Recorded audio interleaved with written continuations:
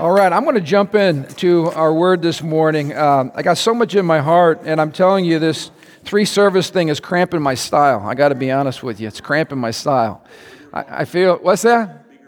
Yeah, bigger barn. Because I feel like I've got so much to unload on you. And some of you are going, thank God for three services. We'd be here all day. No, just hope none of you were thinking that. But this, I feel like this, the reason this is burning in my heart is because I feel like this is so important for the season that we're in.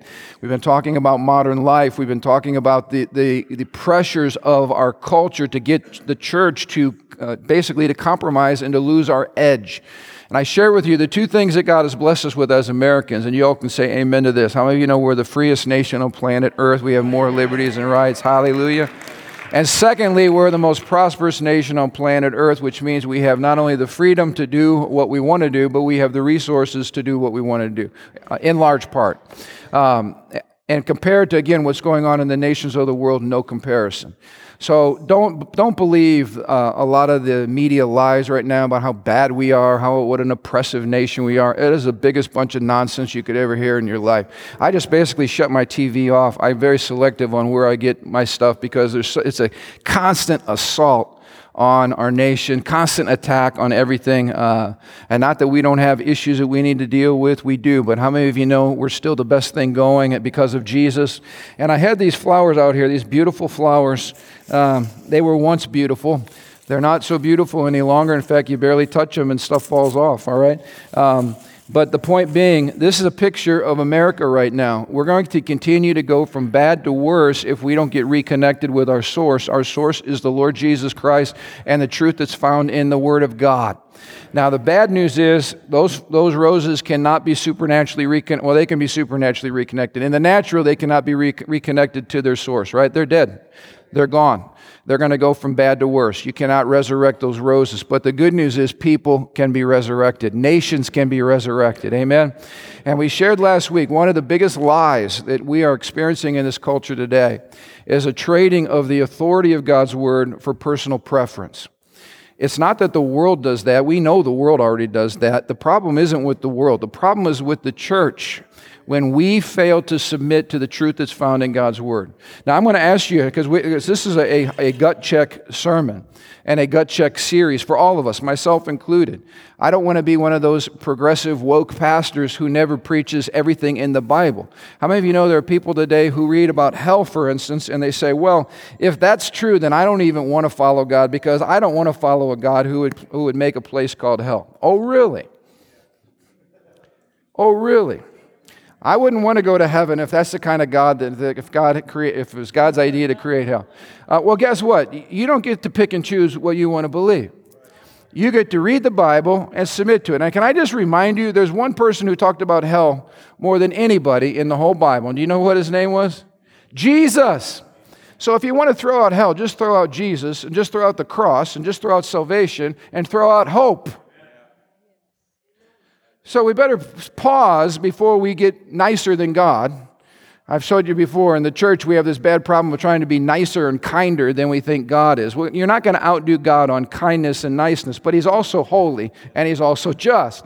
So you can't go through and go, oh, there's a green bean, throw that out. Oh, I don't like artichokes, throw that out. Oh, let's go to the ice cream sundae. Oh yeah, let's preach ice cream sundae every week. Ice cream sundae, ice cream sundae, ice cream sundae. No, you will not be healthy and you'll be deceived. And I would not be a good shepherd if you didn't preach the whole counsel of God. So we have to love the Word of God. I love the Word of God. Embrace the Word of God. How about this? When you read the Word of God, ask yourself this question. What is it that I just read? What does that require of me? In other words, we don't get prizes for Bible memorization or Bible study. Bible study by itself is worthless if there's no obedience attached to it. So when you read the Word of God, you should be saying, God, what are you saying to me right now so that I can act on it? And can I just encourage you, the sooner you act on it, that's when you see God's Word begin to work for you. Some people say, well, I read my Bible, but I'm not so sure that that's true. Or I tried that once, but it didn't work for me. Again, you're taking your personal experience and elevating it above the thus saith the Lord, the Word of God. Every time you elevate your experience or lack thereof above the Word of God, you make the Word of God of none effect. And I'm just telling you, we cannot pick and choose in this book what we like and what we don't like. The mainstream media does not determine my theology. I don't go, oh, CNN said this. Oh, therefore, I'm going to have to tear that page out, rip it out of my Bible. I could care less what CNN thinks about the Bible, all right? I care about what God says. I care about what's in His heart. And you need to care about it too. Otherwise, we lose our edge, we lose our anointing, we lose who we are. So how about this? If what God's Word says is true, then here's the question, will I obey it? If what God's Word says is true, will I submit to it? Will I listen to what He says?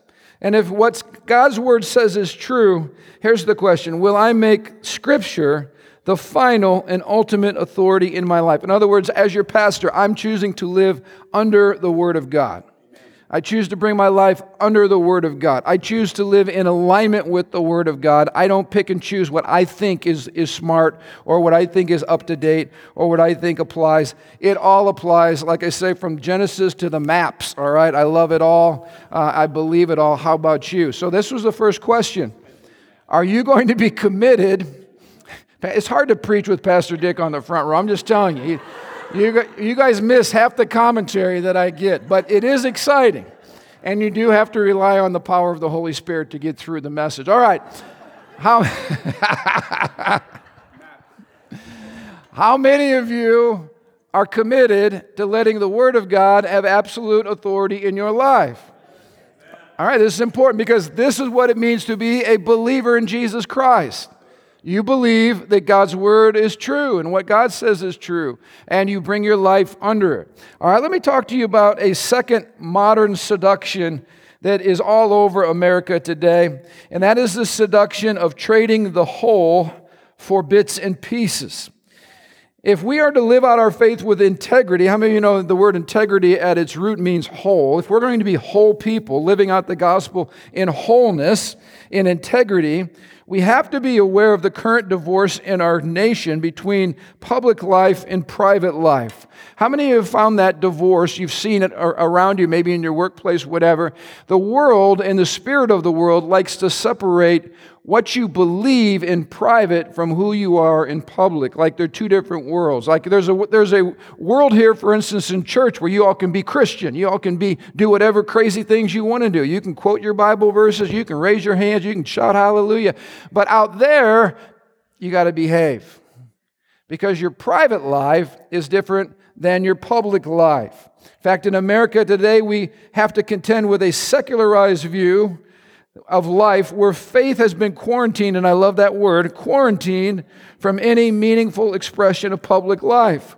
How many of you know we've even had our government quarantining your faith? We've still got crazy people trying to tell you that you can't go to church. I saw some people up in Idaho this week arrested in their parking lot for singing hymns in the church parking lot.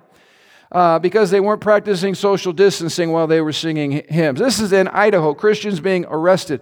I kept thinking, my God, we don't have greater things for our police to be dealing with in our culture today than arresting people singing hymns in a parking lot at their church. But this is part of the quarantining of your faith. And if you think it's just about health, I'm telling you, health is just an excuse. There's been an attack on the public expression of our faith for a long time. I love it. Finally, I heard a theologian or a public figure say this week, Albert Mohler, good Southern Baptist. He said, look, the church or the state has no business telling the church whether or not she is essential.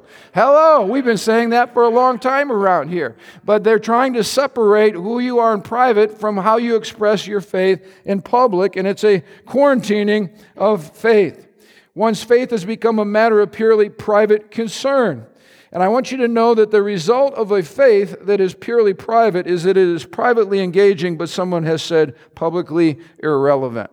Can I encourage you that the church is not meant to be irrelevant in any way, shape, or form? This should be the most relevant time, and we are the most relevant people on planet Earth. I want to give you a highlight, though. How many of you know we had a transition, or we have a transition taking place in our Supreme Court? I love the fact that God knows the times and the seasons. God's the one who raises up and sets down. And who would have believed that right before a major election, we're looking at another Supreme Court vacancy? And who would have thought, amen, Who would have conceived that the person who has been nominated for that position is a mother of 7, a Catholic charismatic lady full of the Holy Spirit, and who is already being attacked and already has been attacked? And here's the basis of her attack. Not that she's not a nice lady, not that she's got a beautiful family, not that she's a believer, but here's the problem. This is what Senator Dianne Feinstein, the wonderful gal from California, said. I said that dripping with sarcasm. She said, "The dogma lives loudly within you, and that's of concern." Let me paraphrase that. What she says is, your faith is really alive and it matters. And that concerns us. Because you know what? Faith in America today has to be privatized. It has to be quarantined. You know, if faith is as precious as gold, I have a little gold coin. Here's how we want our people to act. Here's how we want you to act in public. We're going to put your faith in a Ziploc baggie, and we're going to seal that so that your faith cannot get out in public. This is what the world's trying to do to us right now. Now, when you read that about this wonderful lady who's going to go through hell this week, we need to pray for her. But what I want you to be especially aware of is how they try to take her faith and hermetically seal it from what she does as a Supreme Court justice. And can I just tell you something? That's impossible. You can't anymore separate what you believe and what's valuable to you and your love for Jesus. You cannot separate that from who you are in public unless you have mental illness. I mean, I'm serious. When I first ran for office, my first campaign manager quit. And I said, "Hey, what's up?" And he just shook his head and he said, "I don't think we can separate Ron Johnson, the pastor, from Ron Johnson, the politician." I said, "You can't." I said, "Because I'm not mentally insane, all right? I'm not schizophrenic. I don't have multiple personalities. What you see is what you get." And I just want to tell you, if you're a rabid secularist, you cannot separate your rabid secularism from the way you govern, which is going to be on display all week long. You're going to see the ugliness of people who are so blind they think you can keep your faith separate while their faith is everywhere, except they just don't call it faith. But it's their godless, secular, progressive faith on display everywhere, trying to shut you up and trying to attack who you are. Now, here's my question. Is that appropriate? And is that the way the people of God are supposed to respond? Is that really what our faith looks like? In fact, this compartmentalization of our faith can be expressed in a lot of different ways. Your faith is private, while what you do out there is public. Your faith is a sacred thing, but what we do out there is secular. It's godless. Your faith is about values. You've heard this one, right? But what we do out there is about facts. Your faith is subjective. It's about you personally. What we do out there is objective. It's for everyone. Your faith is, again, just that. It's faith. But what we're interested in is reason. Have you heard these arguments before? Your faith is a personal belief. But in this arena, whether it's the public school, public university, public whatever, it's all about science. As if, this is another great comment I had. When somebody found out I was running for office, they said, "That's great. Just tell him to leave his Bible at home." Okay, little history lesson here. We would not have science without this. We would not have we would not have the government that we have. We would not have the economic blessing we have. We would not have the morality that we have. So when somebody tells you, leave your Bible at home, I'm being nice here. I mean, this is a good word. They are not stupid. That would be a bad word. They're ignorant. They're cut flowers. They're running around, spouting off while they're dying. This is the reason we have this in the first place. This is the reason. So to tell a candidate, leave your Bible at home, excuse me, it's time for re-education. Our faith is much more large than that. It's much more whole than that. You don't separate the Word of God from your heart or your life just because you work in public or you go to school in public. You can't do that without killing your faith.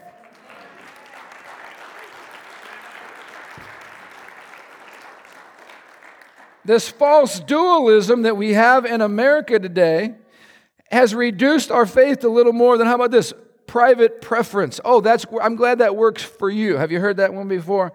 Or faith as a spare time hobby. It's what I do on Sunday morning because evidently I've got nothing better to do. Or your faith is a leisure pursuit. Or how about this? I've seen people, their faith is just fire insurance. They don't want to go to hell. So faith is like, just in case everything pastor said is true, on the last day, I want to make sure I have my fire insurance card so I don't go to hell. How many of you know that is not the gospel? This compartmentalized thing. This put on the mask and then take it off when you leave here. That's not the gospel. The gospel is not about bits and pieces. It's about a whole. It's not about little compartments. It's an all-encompassing message of Jesus Christ and His Lordship. Now let me get into the gospel this morning and lay some tracks here. What is genuine Christianity? Let's start off with a God-created cosmos. Have you ever figured out why, and again, I'm using the word public, whether it's public high school, public universities, public government, whatever it is, there's been an all-out assault on God as creator of all things. And can I just tell you, the reason there is such an assault, even if you try to bring in things like intelligent design, even if you use science to refute bad science, right? And there's plenty of good science to refute bad science. If you try to sneak that in the public schools, you get the hammer nailed on top of you. And I want to connect some dots for you today.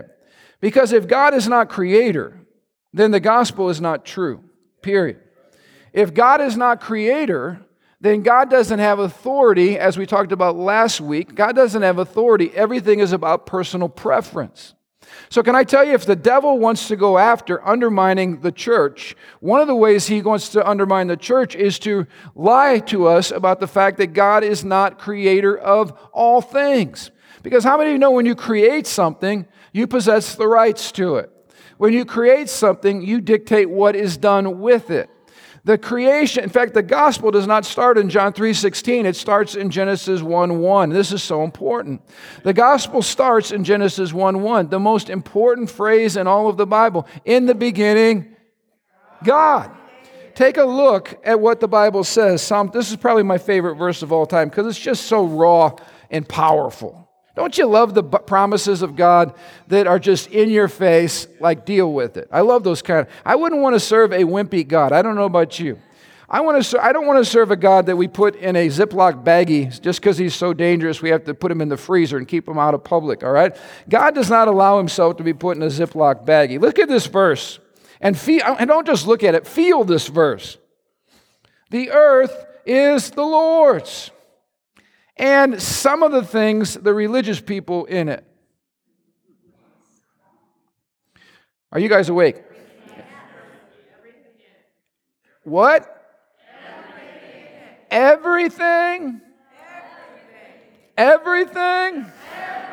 That's what I thought it said. The world and Christian nations belong to Him. No, the world and all His people belong to Him. I can't think of a more awesome verse than that right there. That verse is hanging in my front room of my house. That's how awesome it is. It makes the front room of my house. Out of all the verses, and there are so many good ones, it's hard to beat that verse right there. That verse speaks of absolute power and authority. And I don't know about you, but any God worthy of our all should have absolute power and authority. He should be bad to the bone. That verse pretty much covers it. God says, everything in the world is mine. The world, all the people, everything I created, it's all mine. Is government God's? Is education God's? Psychology, sociology, the family, marriage, morals, ethics, everything is mine. Which means God lays authority over everything. That's pretty big. How many know that verse right there to an unsaved person, a secularist, is scary? It's scary. And can I just tell you something? The Bible is meant to be scary. In a good way. Like awesome scary. Like God's bigger than I thought He was scary. Like I better pay attention scary. Like this is real scary. That's what I'm talking about. One of my favorite quotes of all time by Abraham Kuyper. There is not one square inch on the whole plane of human existence over which Christ, who is Lord of all, does not proclaim, "This is mine." Oh, I love that. Now, I'm just telling you, if I were ever nominated to be a Supreme Court justice, I would totally mess it up. Because if Dianne Feinstein tried to say the dogma is alive in you, I would say you haven't seen nothing yet. The dogma is consuming me because Jesus is Lord. Dianne Feinstein, Jesus is Lord of you. He's Lord over these chambers. There would be no law apart from him, and all of us are required to submit to his words and wisdom. That's the foundation of our nation, Dianne. That's what I would be saying. And then I would be killed in the media, and they would not select me. But are you ready for this? I'm glad that I don't have to be that because I need to be who I am, just like you need to be who you are, all right? But I would like the opportunity sometime just to say that. That would be fun. All right. We live in a God-created cosmos. This is the second part of genuine Christianity. All of life is sacred. There's not like secular, sacred. Sacred, walk through the doors, walk through this imaginary line, up secular. This wonderful lady nominated for the Supreme Court justice does not walk into the Supreme Court chambers and all of a sudden her faith drops off of her and then she becomes secularized. That's not the gospel. That's not what our nation needs. All of life is sacred. Look at Deuteronomy 10:14, another powerful verse. Look, the highest heavens and the earth and everything in it belong to Dianne Feinstein. Oh, no. Belong to the Lord your God. The highest heavens, that includes the starry cosmos out there, of which we can just see a tiny fraction, and the earth and everything in it belong to who? To the Lord. How many of you know Christianity isn't so much about making a great choice as it is about submitting to a great God? What do you do when you read verses like that? I'll tell you what happened early in my life. I was just confronted with the raw authority of God. When you read a verse like that, there's only one thing you do, is you either say yes and you submit, or you sit back and go, oh, that's a nice verse, and you move on acting like that verse has no impact on your life. These kind of verses should mess you up. God lays claim right now. Here's what happened. God lays claim to your entire being right now. He's claimed you. He owns you. So we don't get to pick and choose. We don't get to throw out the artichokes. No. He sets the rules and he owns you. You're here on purpose, his purpose. All of life is sacred. Next point, this is staggering. I'm trying to connect some dots. I'm trying to give us like and anybody ever you've been kind of knocked unconscious a little bit and you got smelling salts put by your nose? I'm hoping that we have some Holy Ghost smelling salts this morning, and some of you, it's better than coffee, all right? You get a sniff of truth, and it shocks you, because the gospel has to shock you before it can heal you. Everything exists, the Bible says, for the glory of God.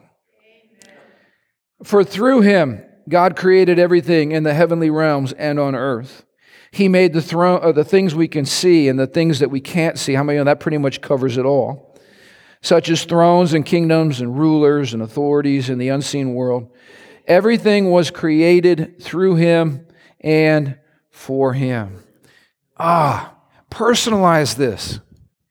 I was created through him, by his agency, by his power, by his will, and I exist for him.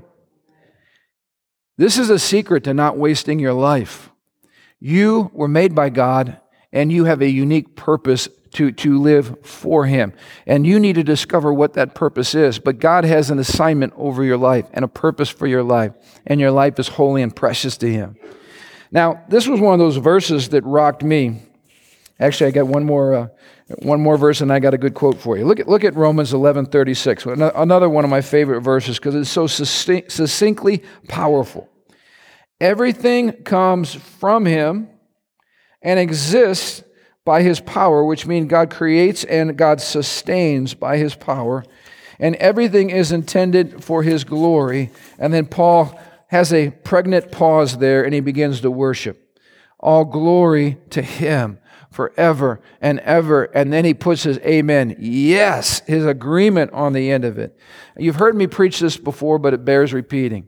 Everything is from him, through him, to him. It's a beautiful triangle. From him, through him, to him. Can you say that with me? From him, through him, to him. To him be all the glory and honor forevermore. Amen. Paul is writing under the inspiration of the Holy Spirit. He's so caught up by the words that are flowing out of his hand, and he pauses here to simply give an amen on what the Holy Spirit is revealing. That's powerful. Again, another quote by Abraham Kuyper, one of my favorite writers. If everything that is exists for the sake of God, then the whole creation must give glory to God. Can you find this? Follow the line of thinking. Everything that exists is because of God, right? Isn't that what God said? Including you. Then you exist, and by logical thought, this is why, again, faith and reason are not opposites. You cannot even reason apart from believing that God made your brain so that you could reason. You have to have faith in your brain that actually corresponds to reality for you to even reason about anything. So faith is the foundation of reason. It's not against reason. But when I reason off of the truth of God's word, I get led into the light and I get led into freedom. So here's the thing. I exist because of God.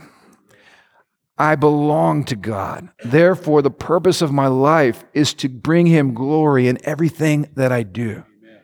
You know, a professor taught this when I was in college. It's one of the best pictures I've ever had. If I ask you, what gives my hand the most glory? A sack, a mitten, or a glove? What would you say? What glorifies my hand more? A sack, a mitten, or a glove? Why? Because the glove perfectly fits the contours of my hand. Check it out. The glove glorifies my hand. If you see a glove, you know what a hand looks like. If you see a mitten, not so much. If you see a sack, you definitely don't know what's underneath a sack. But when you see a glove, you see a hand. How many know when God looks at you, when people look at our lives, they should go, that's what God looks like. Now, it's not the perfect reflection. It's not the perfect reflection, but they're like, there must be a God. There must be a God. By the way, not just because we're made in his image. That should be enough. You know, this is what ticks me off during this whole experience, is our medical community should be the ones telling us the truth. But they're not doing such a good job. In fact, when you study the human anatomy, or you study the heart, or you study the lungs, or you study the brain, or you study the eyes, or you study the circulatory system, you should be pausing and going, my God, you are awesome. Because this stuff doesn't happen by accident. But instead, we don't give glory to God because here's why. I don't want to live for the glory of God, because I don't want to submit to the glory of God, because then I have to follow what God has said. I would rather do it on my own. So now I'll conveniently put God into my Sunday morning experience. That's what a lot of Christians do. This is God on Sunday.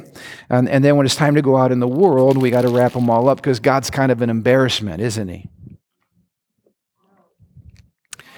God's kind of an embarrassment out there in the real world, isn't he? No, he's not. But he's an embarrassment to people who don't want anything to do with him. He's a tremendous embarrassment. If everything that is exists for the sake of God, then the whole creation must give glory to God. This is why there's a judgment coming. Because everybody using that reason that we all use to attack God, if they use the same reason simply to track what God is saying, you would come to the conclusion that you're not here by accident and that your life has meaning and purpose and that listen, this is strong language. I want to shock you with it. It is your duty. It is your duty to live for the glory of God.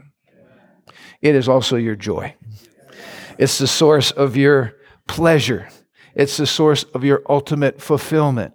But you must come face to face with the awesome authority and power of God Almighty and His right over your life. Let me go to the next point. It's getting gooder and gooder. Anybody getting in? I'm feeling encouraged this morning. I'm excited. You know what? My life is not an accident. I am pursuing maximum meaning and pleasure and fulfillment in Jesus. I'm excited about it. Let's talk about another radical thing about our faith. We mentioned a couple already, that we live in a God-created cosmos, that all of life is sacred. There is no such thing as a secular part of life because God created it all and it exists for His glory. Everything exists for the glory of God. And how about this one? Jesus Christ is Lord of all. I love that one. Look at Acts 10:36. This is the message of good news for the people of Israel and for the people of America and for every other people. There is peace with God through Jesus Christ, who is Lord of Christians at church on Sunday morning. No, He is Lord of all. There it is again. Jesus is claiming authority over everyone, everywhere, at all times. Isn't that astounding? Now, how many of you know He's either absolutely nuts or He's God? Those are your only two options. Anybody that tells you Jesus is a nice moral teacher, just slap them. No, don't really slap them, but just tell them you don't even know what you're talking about.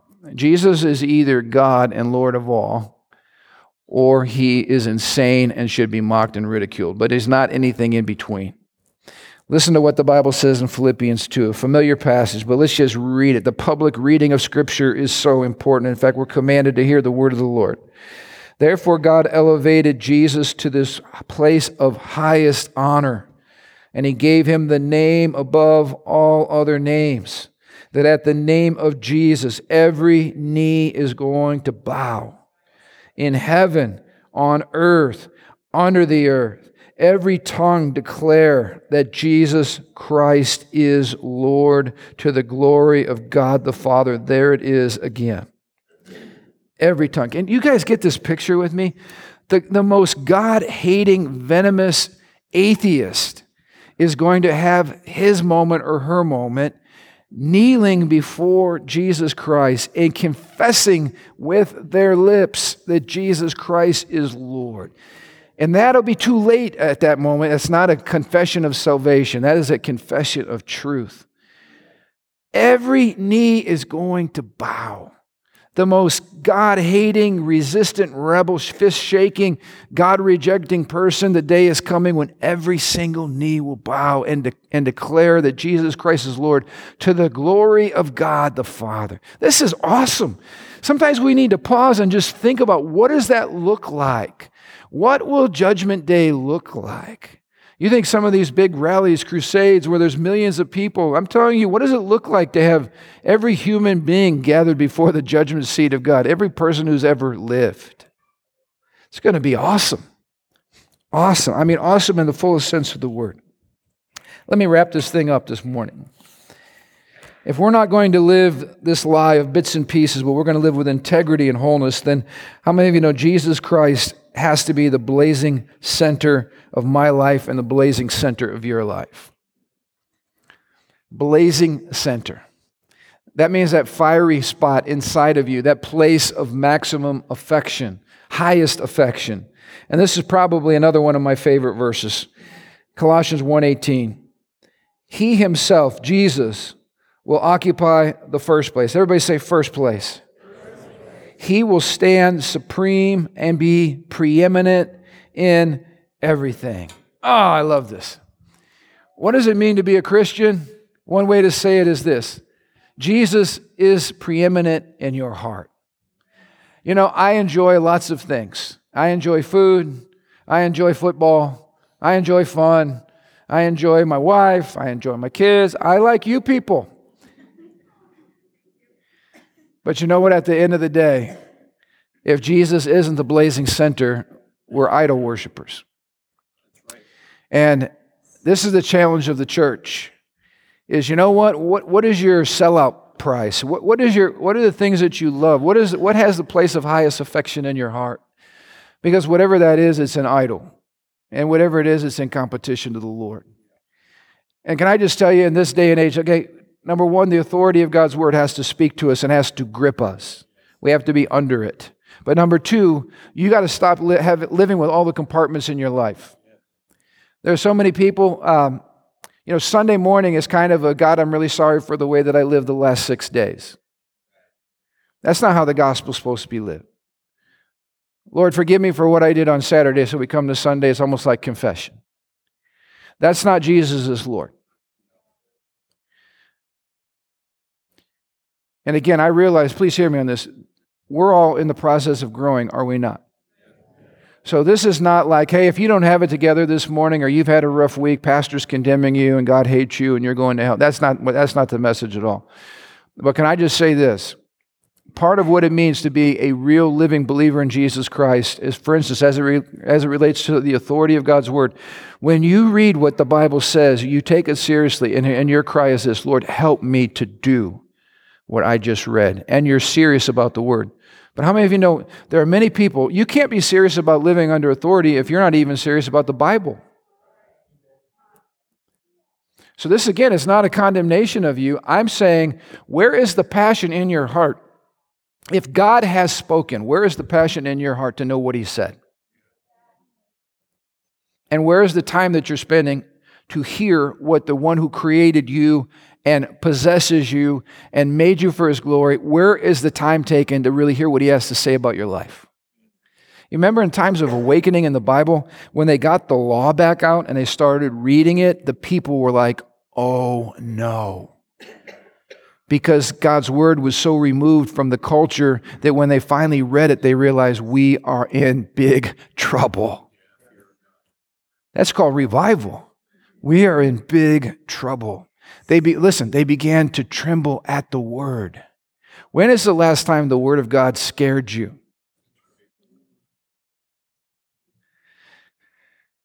That's a good question, isn't it? When is the last time you got your chain jerked just a little bit by the Holy Spirit because you realize, one of the greatest things I heard at one of our starting point classes was from a person who said this. I said, what do you love about Living Stones? Why are you sticking around? Usually we hear, people there are so loving. I love the worship, on and on and on. Lots of good things. But this is what they said. I'll never forget it. I can't remember the last time I felt convicted by the Holy Spirit. Again, my jaw dropped because I thought, at the end of the day, what is more valuable to you? A hug and a handshake, a great heartwarming song, or the conviction of the Holy Spirit to adjust your life so that you don't miss God and spend eternity in hell?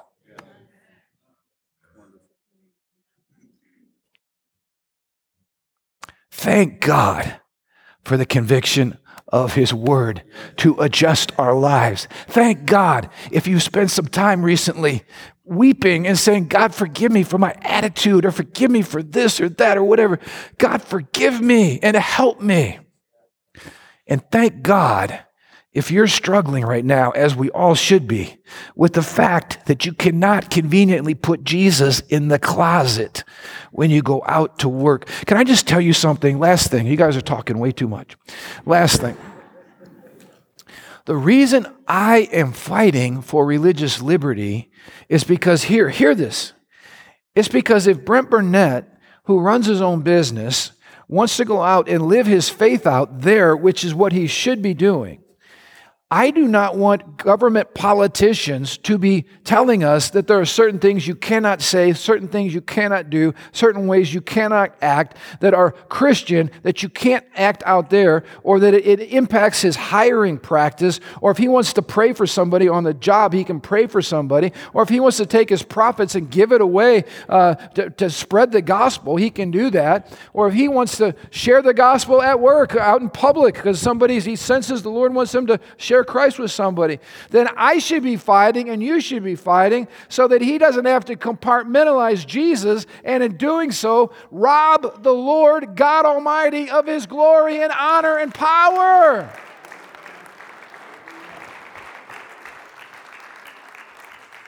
Listen, when the glory of God is at stake, that's when we fight the hardest. Listen, we're going to get into the next 4 weeks, actually a week from now, leading up to election. What should burden you about America is not, oh my gosh, what's going to happen this election, but how about this? What are we doing in this nation to trample the glory of God and lose our inheritance? That's what we should be worried about. To trample the glory of God. There should be a burning passion in our hearts to take God public, because there is no public-private dichotomy with God. In Him we live and move and have our entire being. Not 1 square inch of your life is not holy and sacred unto God. And here's what it means to grow up in the Lord.